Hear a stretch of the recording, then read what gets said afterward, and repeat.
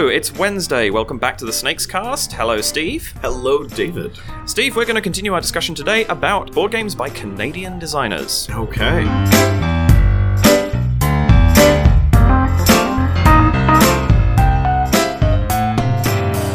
Did you know that one of the biggest games of all time was Canadian? That would be Trivial Pursuit. Yes, it is. Yeah, that surprised me when I heard it. I had, I've played it. That's a game that's big in the UK, and so it was one of very, very few games I played growing up. I didn't really have a board gaming family.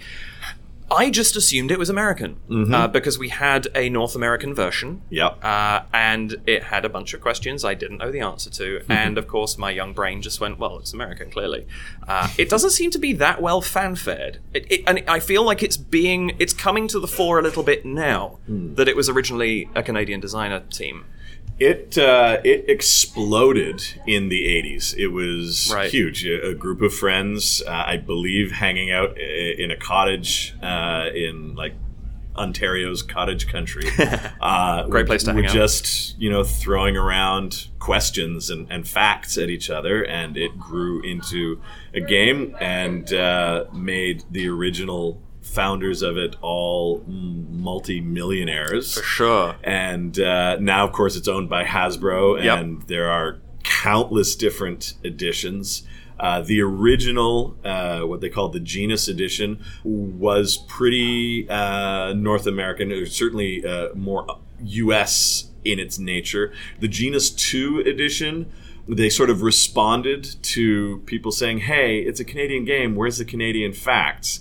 And so the Genus 2 edition is actually substantially harder for a lot of people to play because it has a lot more Canadian content to it. Right. And certainly if you're from outside Canada, you're not going to know a lot of the answers. Sure. And even some of us within Canada don't necessarily know our own history and facts nearly as well as we know U.S. history. Right. It's hard living next to such a giant, culturally, politically, economically, and not being sort of forced by that proximity to learn more about them. For sure. But yeah, a huge success for a Canadian company. A couple other games from around the same period. Well, one other game from around the same period, Balderdash, also Canadian. I mean, it was a parlor game that a Canadian design team just decided to package and sell. But again, Canadian team. About, I guess, 12 years ago now, The Game of Things. Yes. By Tom Quinn, friend of the café. That hugely successful. One of my personal favorite party games. I love it. I always will make that recommendation when people say, hey, we love Cards Against Humanity. What else do you have? Right. And I will always go to The Game of Things because what I love about it is that if you want to play a raunchy game, you can do that with The Game of Things. Right. But if you don't have to with The Game of Things. Whereas a lot of the games on the market right now in the party game world are just riding that idea that Cards Against Humanity did of all raunch all the time. Let's be as offensive as we can possibly be.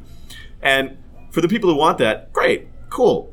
Not everybody wants that. No. And so I like games like Things or Say Anything, which give you, by requiring you to create your own answers, they give you control over just how nasty you want to get with the game.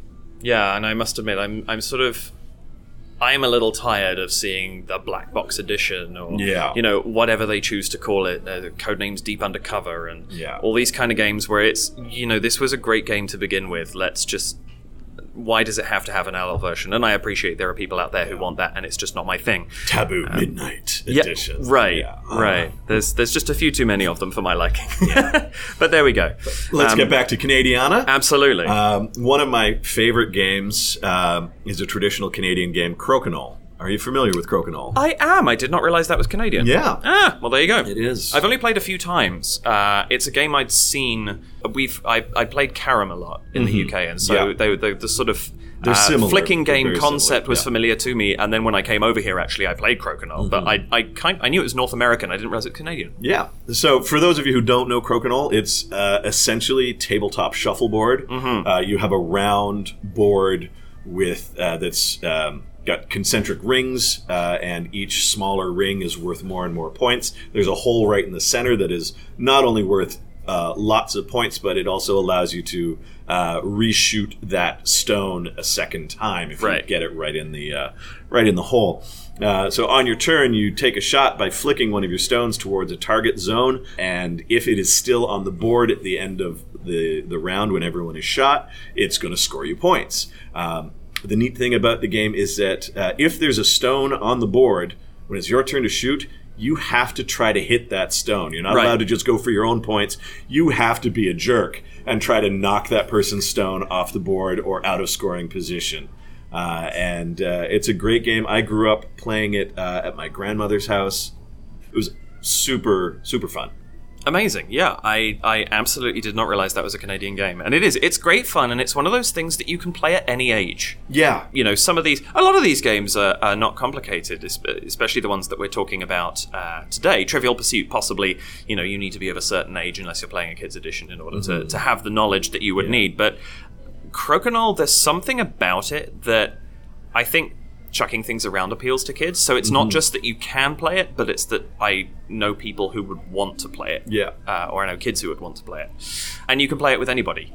I think there's something about kids that the lack of analysis that they put into gaming sometimes makes them really good at this in a way that a grown-up might be better because they take the angles into consideration, but that will shoot them in the foot. Yeah. Well, there's a game I would like to touch on that is completely the opposite in the sense that it only just came out, but it's one that I'm a huge fan of, and that's Summit. Have you had a crack at this yet? I have played Summit. I played it at one of our curation meetings with Dan and Jay, and we have an open copy for it here at the Annex location. And it's an interesting game of mountaineering and trying to manage your supplies as well as your goodwill towards the other players. The karma cards and the karma points add some interesting things. You can be a jerk, but it's going to cost you to be a jerk. Yeah, and I really like. There's a lot of things I like in this game, and I think that the that's one of them. Is you can actually choose to let a player get an advantage over you by giving them a card that benefits them, but it will raise you up this karma track. Or you can give yourself the advantage and take yourself back down it again. And that entertains me. Also, I really enjoy it. It's one of the games I think it's done this the most realistically to me so far, which is that you can load yourself up with food and oxygen, and you can be absolutely capable of weathering any avalanche that gets thrown at you, but you're not going to be moving very quick. Yeah. Whereas if you take less stuff and you have a really bad scenario come up, you're going to have a real time of it, but you're going to be able to move around the board a lot quicker. Yeah. And of course, climbing to the top and getting back down again. This is a race, whatever mode you're playing. But the thing I enjoy about it the most, I think, is it can be competitive, it can be cooperative, and it can be solitaire. All three modes are slightly different in various ways, and yet they all work so well. And not many games pull that one off. I think, cooperative and solo, sure. Competitive and solo, often with an AI, which, questionable, but it works. I think cooperative and competitive. It's hard to pull off a game that can be played in either mode. And there's a lot of these semi-co-op games around, like, I don't know, Legendary Marvel comes to mind, where you're all working towards the same goal, but one person will win. We're not talking about that. We're talking about you're fully working together to get the best result, or you are literally looking to race and be the first person to do this thing. And the designer, Conor McGoey, he's from Thunder Bay in Ontario, and he flew out here when he was sort of still finalizing the design for the game, and then also when he was launching his Kickstarter. And he's been down here a couple of times, and I've had the pleasure of talking to him. And actually, he was very kind to be a guest voice on my personal podcast, Once Upon a Die, when I did an episode on this back at when he was still sort of designing it. But it had a very successful Kickstarter, and I think this one too. This has started appearing on people's lists as being a great game, and I think this will be a great ambassador for Canadian games, as time goes on. Well, there's a good bunch of games touched on once again, including a lot more classic stuff this time. So if you didn't know those games were Canadian, well, hey, you just learned something new.